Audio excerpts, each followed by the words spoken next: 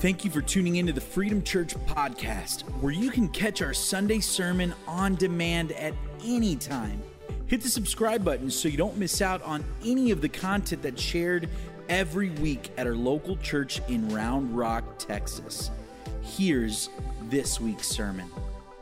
Good morning, Freedom Church. Welcome to those online and those here on site this morning. Can you believe it's Palm Sunday? I'm so excited for next week. How many of you guys know last year, Easter Sunday, we were watching it online, and now we get a chance to celebrate together and worship together Easter Sunday. I can hardly wait. I'm going to go on record to say this is going to be the best Easter experience we've ever had at Freedom Church. So, man, I'm excited. Bring your friend. Pray for somebody. Man, and we will be releasing and debuting our first song that was composed and written here at Freedom Church. Make sure, man, let's take some time to pray for people. Think about 2 or 3 people we can bring next week. 85% of people would say yes if we invited them. Lord, we pray next week is an awesome opportunity to celebrate the death and resurrection of Jesus Christ and what you did for us, Lord. And we know last year we get a chance to celebrate that. This year we get a chance to come together as believers, Lord. I pray that we will not just think about ourselves, but we would, Lord God, pray and bring others. Show us who you want us to invite. Amen.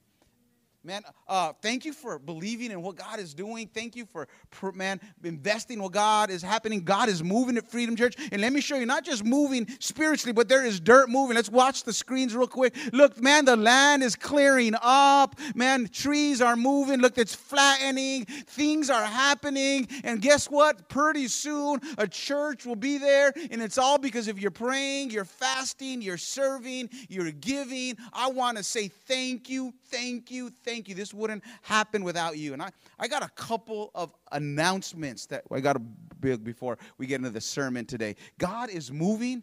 And one of the things before God is moving, you got to get ready for the move of God, right? Like God's going to send an incredible move of God. We got to dig a ditch. And one of the things here at Freedom Church that I've had over my life is I'm always the visionary. Always seeing what God has in store, but I've always need somebody that's going to come in and kind of integrate what has happened. And for years, in our years, especially throughout our ministry early on when we were youth pastors, I'm the why and the what, and Jennifer has always been the how. And if I try to minister without the why and the what, this is what we're going to do, this is why it needs to be done, but how to do it, I'm just a 30,000-foot guy.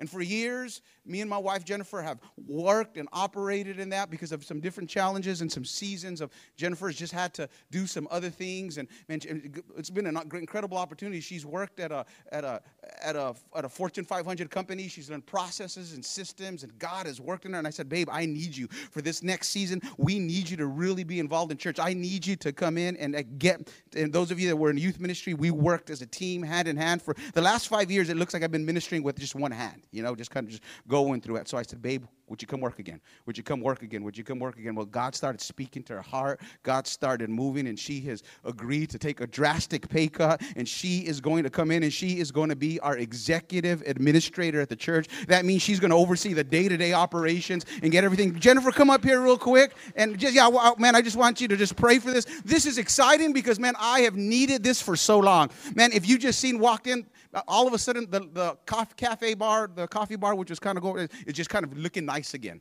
And those of you that have been we've been missing her touch. I've been missing her and everything. So I'm excited for just to have her back. So she's starting April 1st, and this is something we've been praying about, and I'm so thankful about. And Jennifer, thank you for believing. Obviously, she's always believed in me. But thank you for making the sacrifices it's going to take for this season, because we all got to make sacrifices. We said, babe, whatever it takes, because people are going to come. The harvest is going to come, and we need to be operating like we've always have over the years. So I'm so thankful for that. Love you, Jennifer. I just wanted to call her up. And a couple things, too. There's some other transitions and additions that we're going to make. And one of the things that I believe in we believe and invest in the next generation. One of the things that we're really missing is we're missing a college group here at Freedom Church, right? We're missing, man, we need to reach, man. Do we really believe in it? We need to reach kids that are about 18 to 25. And as we've been praying about that next generation, we don't want to look around and one day be an older church. And we want to be able to constantly believe and move and that's going to happen. So we've been praying about it. Pastor O.C. and I've been praying about it. So he is, as after much prayer and looking at stages of life, Pastor O.C. will be transitioning, and he will become our young adults pastor, and we're going to young adults ministry here at Freedom Church. So with that, the next thing that we're going to do is we believe and we need to invest in the next generation. That means we need to locate, find, and pray for just a next generation pastor that's going to eat, breathe, sleep, love the next generation, because we need to reach our youth and our kids. So right now we have located, we have interviewed, we are in the process of looking at. I want you to pray for that, because how many of you guys know we need to take our next gen ministry to a next level as well? So how many of you guys will be praying with me as we get ready, because God is going to move. Dirt is moving. Structure's got to move. We got to get ready, and nothing's going to hold us back, and we're going to be everything that God wants us to be. So will you pray with me that we find the right next generation pastor coming in the future? So let's pray for that as we are interviewing and finding youth pastors. Lord, would you be with us, Lord, for this next season? We thank you for the shiftiness and the buzz. We thank you, Lord God, for the processes are about to change. Lord, I thank you, Lord God, for a brand new beginning. I thank you, God. Lord, you spoke to me this morning, a new season. That's what the Lord spoke to me this morning as I got it. He says, Pastor, there's going to be a new season on this church where churches are going to be planted. God's going to move. And Lord, would you bring the right people in the right place, in the right leaders, in the name of Jesus. Amen. One last thing. One of the things that God put in my heart when I started this church, that it's not going to be about one person in one state, but God would release people to do great and mighty and awesome things. That I believe that there's pastors and leaders and church planters and missionaries in here. That God is going to call some people. This is not just about one person, but it's about God's dream. And I'm so thankful for God's already sending some people that way. Man, well, you guys know Brandon Gregory. He's led us through Lent. And he's just one of the many people that I believe that even in the congregation right now that God's going to stir up. He's got teaching gifts. He's got gifts inside of you. He went to a sister school. I went to Southwestern Assemblies of God University, which is the best Bible college. He went to North Central in Minnesota, which is still good, but it's not. It's no Southwestern. God has used him in some tremendous ways. He's brilliant. He loves the Word of God. He's led us through Lent. And this is not just one voice, but thank God for the many voices and the many gifts. So I'm so thankful to get to introduce you to Brandon, his beautiful wife, Gina, and he's going to be sharing God's Word with us this morning. Thank you, Brandon. Come up here, and we're so glad you're part of the team. All right. Thanks, Pastor. Hey, Freedom Church. So, one thing that you need to know about me, and we might as well just clear the air, get this out in the open right off the bat here, because you're going to find out eventually anyway, right? One thing you need to know about me is I am a huge Superman fanboy nerd, okay? You know, some kids grow up Batman fans, Wolverine, Spider-Man, Star Wars, whatever fans, and at a certain age, they begin to kind of grow out of it, right? It's never happened with me. I don't know. I've got some arrested development issues or something going on, and I just never grew out of it. I still am a huge Superman fanboy nerd. Now, when I say that, I feel the need to clarify. I'm going to nerd out on you for just a minute, okay? I feel the need to clarify because I'm afraid that some of you might think that I'm talking about Zack Snyder's Superman, okay? And I'm definitely not, okay? Some of you know what I'm talking about. If you don't know, Zack Snyder, he's the director of the latest Superman movies like Man of Steel, Batman v Superman, Justice League, all those dark and grimy movies that have huge plot holes and make no sense. That hot mess of Zack Snyder's, okay? No. What I'm talking about when I say I'm a Superman fan is I'm referring to, you know, the Richard Donner of the 80s, the Christopher Reeve era, right? So that's the Superman I grew up with. That's the Superman that I know and love still today as an adult. And so I say all that to say that I remember a time when it had been 20 years. In fact, I remember the years, 2006, and it had been 2 decades since we had a Superman movie, right? And I say we as if we're all Superman nerds, but I know we're not. But I remember it had been 20 years since we had any kind of Superman movie on the big screen. And even longer, we had to go back even further if we wanted a good Superman movie. Because let's be honest, Superman 3 and 4 were pretty terrible movies, right? But we had waited so long, and we'd been teased. We had rumors of movies that were going to come out. Occasionally a billboard would pop up, and we'd get really excited. We'd hear about a director's been signed on, or so-and-so has been on the cast, you know. And some of the rumors were really exciting and really good, and then just nothing. You know, they would fall through, nothing would happen. Some of the rumors were really terrible, and I'm glad they didn't, you know, make it to fruition, like Tim Burton as director of Superman. This is a real deal. Like, you can go look it up. This almost happened. Tim Burton was signed on to direct a Superman movie. Nightmare Before Christmas guy. Edward Scissorhands, that guy was signed on to do a Superman movie, cast Nicolas Cage, where his S was made out of knives that he could throw at people. And I'm like, have you ever seen a Superman comic book? Come on. I mean, we think like Superman. We think Zack Snyder doesn't get Superman, but that would have been a train wreck. I'm really happy that didn't happen. But I remember when it had been, so long, and we had waited. We'd been teased. We had rumors of Superman movies, and just nothing had happened. And now I remember in 2006, my wife and I were youth pastoring in Wisconsin, just outside of Chicago, right on the state line, Wisconsin, Illinois. And I remember turning on the TV and saw this. And I remember 2006 you could imagine my head exploding with excitement, right? Like, finally, Superman is returning back to the big screen. And forget, that it maybe didn't turn out to be the greatest movie. Although I would argue that it's better than the Zack Snyder mess, okay? But, we can have that argument later. But I remember, just being so giddy with excitement, and my wife, being the great wife that she is, she puts up with my nerdiness. She got us tickets to a pre-screening in Chicago, and we got to go into Chicago and see the movie before it even came out. And I'm telling you, dude, it was like Superman nerd heaven. People were dressed up, dude. It was like everywhere you look, there was Lex Luthors and Lois Lanes all over the place, and the staff came out before the movie and did Superman trivia and handed out prizes. I was in Superman nerd heaven, right? I was so excited. You guys know that feeling? You feeling me like you've ever waited for something for so long, right? Mark, waited decades for a Star Wars movie, and then finally it's here, and you get so giddy with excitement. Cowboys fans, your day will come one day, right? Sorry, I couldn't resist. I'm a Chiefs fan. I grew up in Oklahoma, and in Oklahoma, you're either Kansas City sports fans or you're Dallas, and I was always on the Kansas City line of that, so sorry, couldn't resist. But one day, Jerry Jones will get out of the way, and you'll win again, right?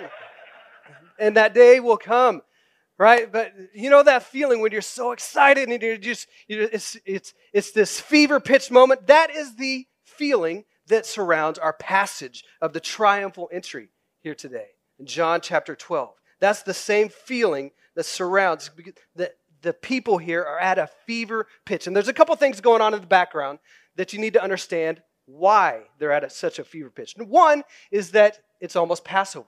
If you don't know, Passover is the heart of the Jewish calendar. It's their biggest holiday. It's the Christmas, if you will. It's always in the springtime. It's the biggest holiday. It's the day that they remember God the rescuer. They remember the Exodus, when God brought their ancestors out of slavery in Egypt. And so that's on their mind. And couple that with the fact that they've been waiting and longing for. They're under the oppression of the Romans now. And they've been waiting and praying and longing for so long that God would do it again, that there would be a new Exodus, that God would send the Messiah and he would come and he'd overthrow the Roman oppressors and reestablish Israel to its rightful place and establish the kingdom of God on earth for eternity. They've been praying for it and longing for it. And then they hear these rumors about this guy who raises people from the dead. And then couple that with the fact that he comes riding in on a donkey, and if they knew their Bible, they immediately knew and understood this prophecy being fulfilled, as Solomon had ridden into Jerusalem a couple thousand years earlier on a donkey as king. And so they're so giddy with excitement. What do? We see other elements here of Hanukkah. Now, Hanukkah is a winter holiday for the Jewish people. And Hanukkah, about 160 years before Jesus, was a guy named Judas Maccabeus. And Judas Maccabeus rose up, overthrew the pagan empire, the pagan oppressors. And what did they do? His followers, they waved palm branches at him and shouted, "Hosanna! Blessed is he who comes in the name of the Lord." And they crowned him king of Israel. And they had been waiting and longing for God to send the true Messiah to do it once and for all. And here it is, this moment where the God the rescuer, the The Passover is on their mind and they've been longing for it. And what do when Jesus comes riding in on a donkey? They don't care that it's not Hanukkah. They grab palm branches and they start waving them at Jesus and they want to crown him king. They're so excited that this might be their moment. And then, as we all know, the mood doesn't last, does it? In a few short days, the mood changes, the crowds turn against him. And this is what I never understood, right? I remember being younger and reading this kind of just on a surface level and thinking, how fickle could these people possibly be, right? How can they go in the span of a week from shouting Hosanna, wanting to proclaim Jesus, King of Israel, to crucify him in just a few short days? And then as I did some introspection, I realized this is, honestly, it's a reflection of me. Is it not? I think if we're honest with ourselves, we could say, yeah, that's us. We do this all the time. How many times do we come in on Sunday mornings and raise our hands and worship and we say, God, we want you to be king of our lives. And then we walk out the doors, fall right back into old patterns, take the kingship, the throne of our lives back. I do it. I've done it way too many times.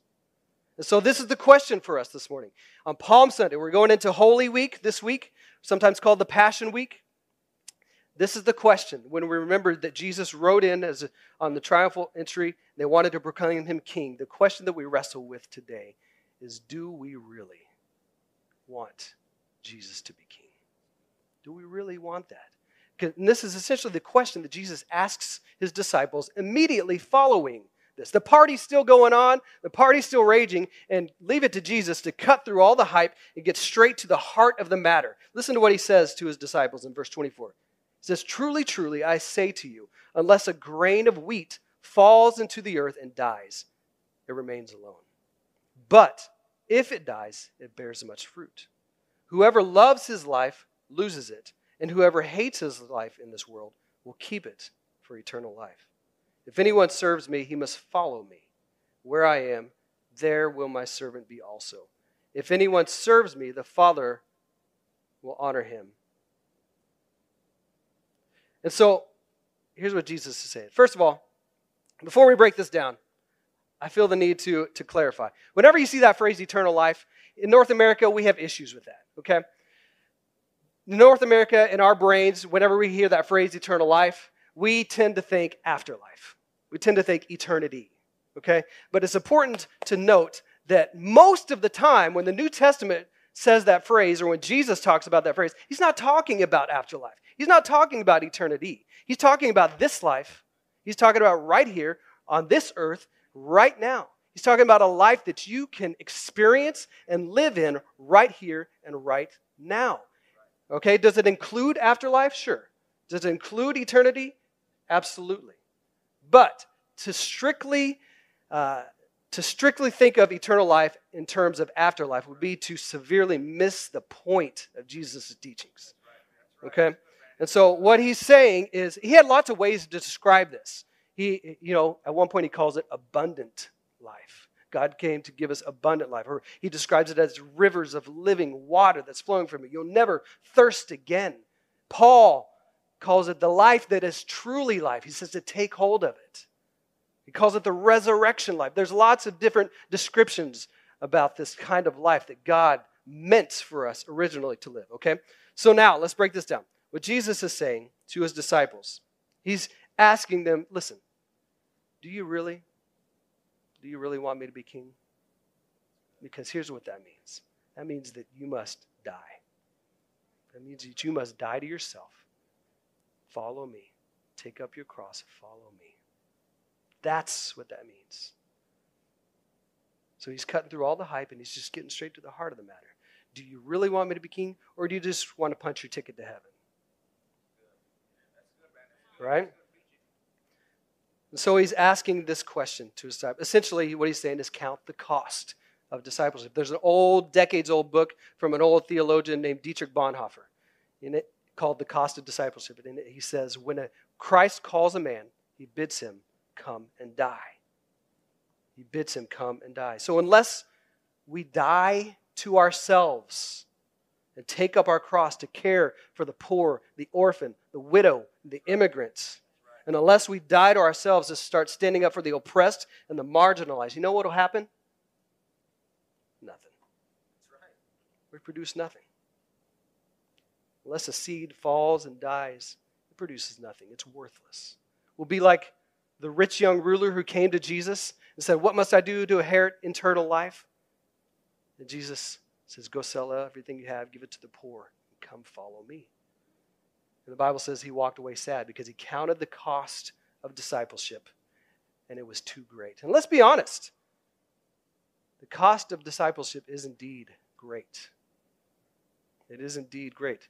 But I would argue, as Dallas Willard says, the cost of non-discipleship is even greater. So we can't just count the cost of discipleship. We also have to count the cost of non-discipleship. And the cost of non-discipleship, when Jesus says, listen, you love your life? Essentially, you're welcome to keep it. You're welcome to keep the kingship of your life. You love your life, you love your privilege, you love your comfort, you're welcome to keep it. But what do you lose in doing so? You lose the life that God meant for you to live, the eternal kind of life. Jesus is saying that God has more for us. You love your life, you want to keep it, that's fine, but it's a lesser kind of life. And it's temporary. It's temporary. It's not going to last. As every guy's favorite movie in the 90s, Braveheart, sums it up perfectly. It says, every man dies, not every man really lives. Every man, that's the gospel, y'all. Every man dies, not every man really lives. I love the words of the old song, oh, the wonderful cross bids me come and die and find that I may truly live. So let's take it even further, though. What's the cost of non-discipleship on our community and on our world? What's the cost of non-discipleship on Round Rock? I would argue the cost of non-discipleship looks like foster kids sleeping in state offices due to a lack of beds. You know, there's about 30,000 foster kids in the state of Texas. That's total, not just the ones sleeping in state offices. You know how many churches there are? About 30,000. I'm going to let that just sit with you for a second. I would argue the cost of non-discipleship looks like people being oppressed and marginalized because of the color of their skin. I would argue the cost of non-discipleship looks like broken families and marriages. You see, it was the early Christians who put an end to segregation in worship in the temple. It was the early Christians who started the first orphanages, who would rescue babies out of city street dumps in Rome. It was the early Christians who put an end to the gladiator games. I mean, you talk about injustice, forcing slaves to kill each other for entertainment purposes. The sad truth of the matter is, Freedom Church, is that we have too many people who have opted for non-discipleship. This is the sad truth of the matter. There are far too many people walking around in our churches who are merely existing and not really living. We need the church. Our community needs the church to begin to go all in on discipleship, to reorient our daily schedules and our lives around sitting at the feet of Jesus, being his student. That's what a disciple is. A student of Jesus, saying, Jesus, teach me the way of the heavens. Teach me how to live the life that is truly life. And so, we got a couple of resources for you this week. As we go into Holy Week, we put together a few things for you to reorient your week around the passion of Jesus and the presence of the Holy Spirit. First, we've created in our weekly calendar. If you haven't done any of the Lent stuff with us so far, that's fine. Okay, I encourage you to jump in with us this week. One of the things that we have going is our calendar this week. We've built it around an ancient practice called the daily office. And the daily office finds its roots in Scripture back when Daniel would open up his windows 3 times a day towards Jerusalem and pray. And so all you got to do, set a little alarm on your phone and try it this week. Morning, midday, evening, set a little alarm to remind yourself to just stop. Listen for the voice of God. And before you say, dude, I don't got time for that. Okay? Trust me, I understand. I know how busy things can be, but I would encourage you, just try it. Try it this week, and you might find how refreshing it is to have a mini Sabbath in the middle of your day. You might realize, I don't have time to not do this. We need to reorient our lives around the voice of God, sitting at the feet of Jesus. And if it doesn't bring life to you, you know what? Skip it. It's just a discipline. It's a spiritual discipline. We're not going to be legalistic about anything, okay? But we need to begin to reorient our lives around being students of Jesus. And so, a couple of things here. As we go into Holy Week, I'm really excited about Holy Week this year. And let me just say, one of the reasons that I love the liturgical calendar of the church, if you will. See, I grew up in a charismatic background, the Assemblies of God, where we didn't do any of the Advent or the Lent or any of the liturgical things on the calendar. You know, like if you grew up Catholic or something like that. And so I came into this just a few years ago, and one of the reasons that I'm loving this stuff is because it gives me moments with my kids. It gives me opportunities to be pastor dad, right? It gives me opportunities to create cool traditions with my kids where we light, the Advent candle each week before Christmas.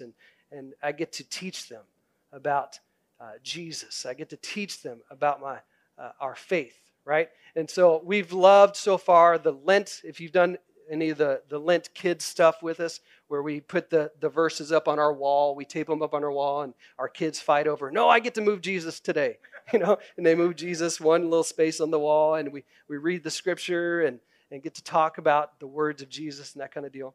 And so that's why I'm loving this stuff. And so this week, Holy Week, a couple of things that we've got going on. Let me just break it down here for you real quick. Holy Monday and Tuesday, we read the scripture. We remember Jesus cursing the fig tree and Jesus throwing out the money changers, both of which, by the way, are commentaries on God's anger at the state of Israel of producing nothing, right? Then on Holy Wednesday, we read the story and remember Mary anointing Jesus' feet. Then we get into Maundy Thursday. Okay, now Maundy is a weird word. This simply means new commandment. We remember the Lord's Supper. Okay, when Jesus washed his disciples' feet, served his disciples, and he said, a new commandment I give to you. Love one another just as I have loved you.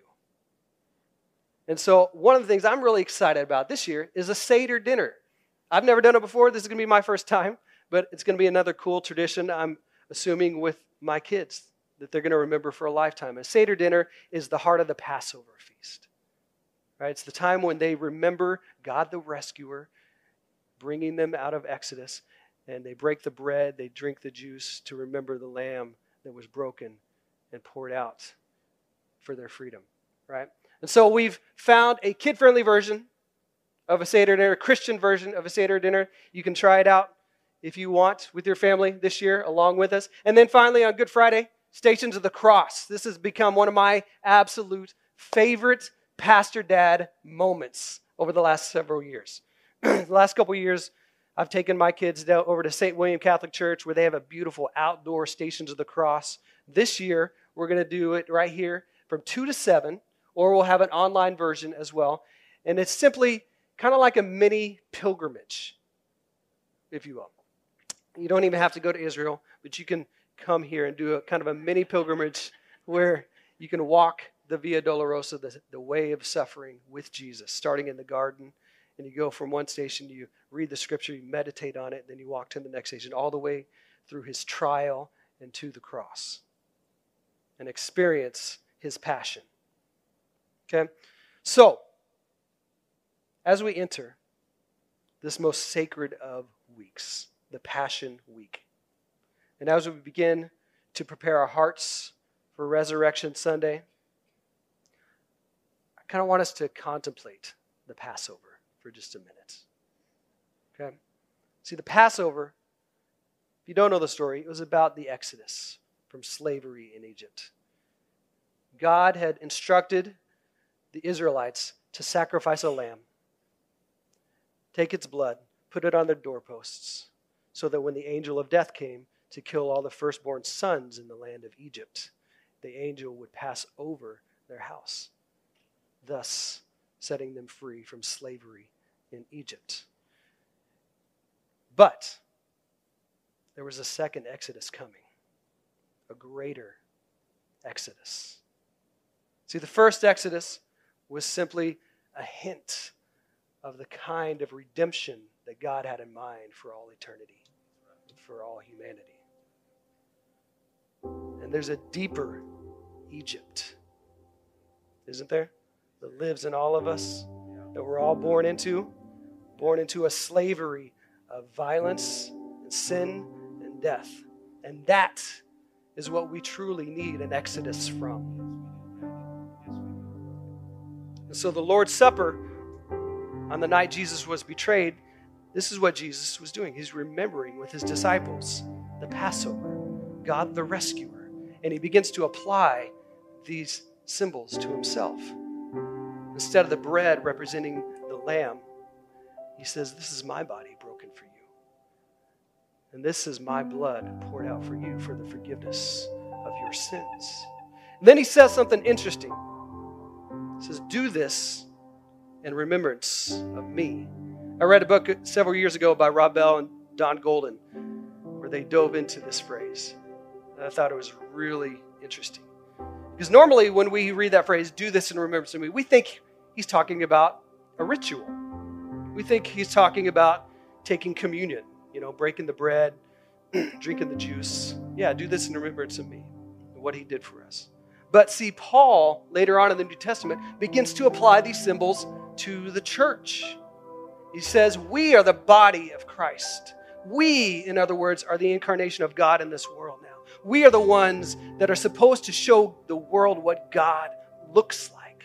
And so what is the this that Jesus is really talking about when he says, do this in remembrance of me? Is he talking about a ritual? Or is he talking about laying down our lives the way that he laid down his life for us? See, we as the church are the ones that are to be broken and poured out for the healing of our communities. We are the ones that are to be broken and poured out for the healing of Round Rock.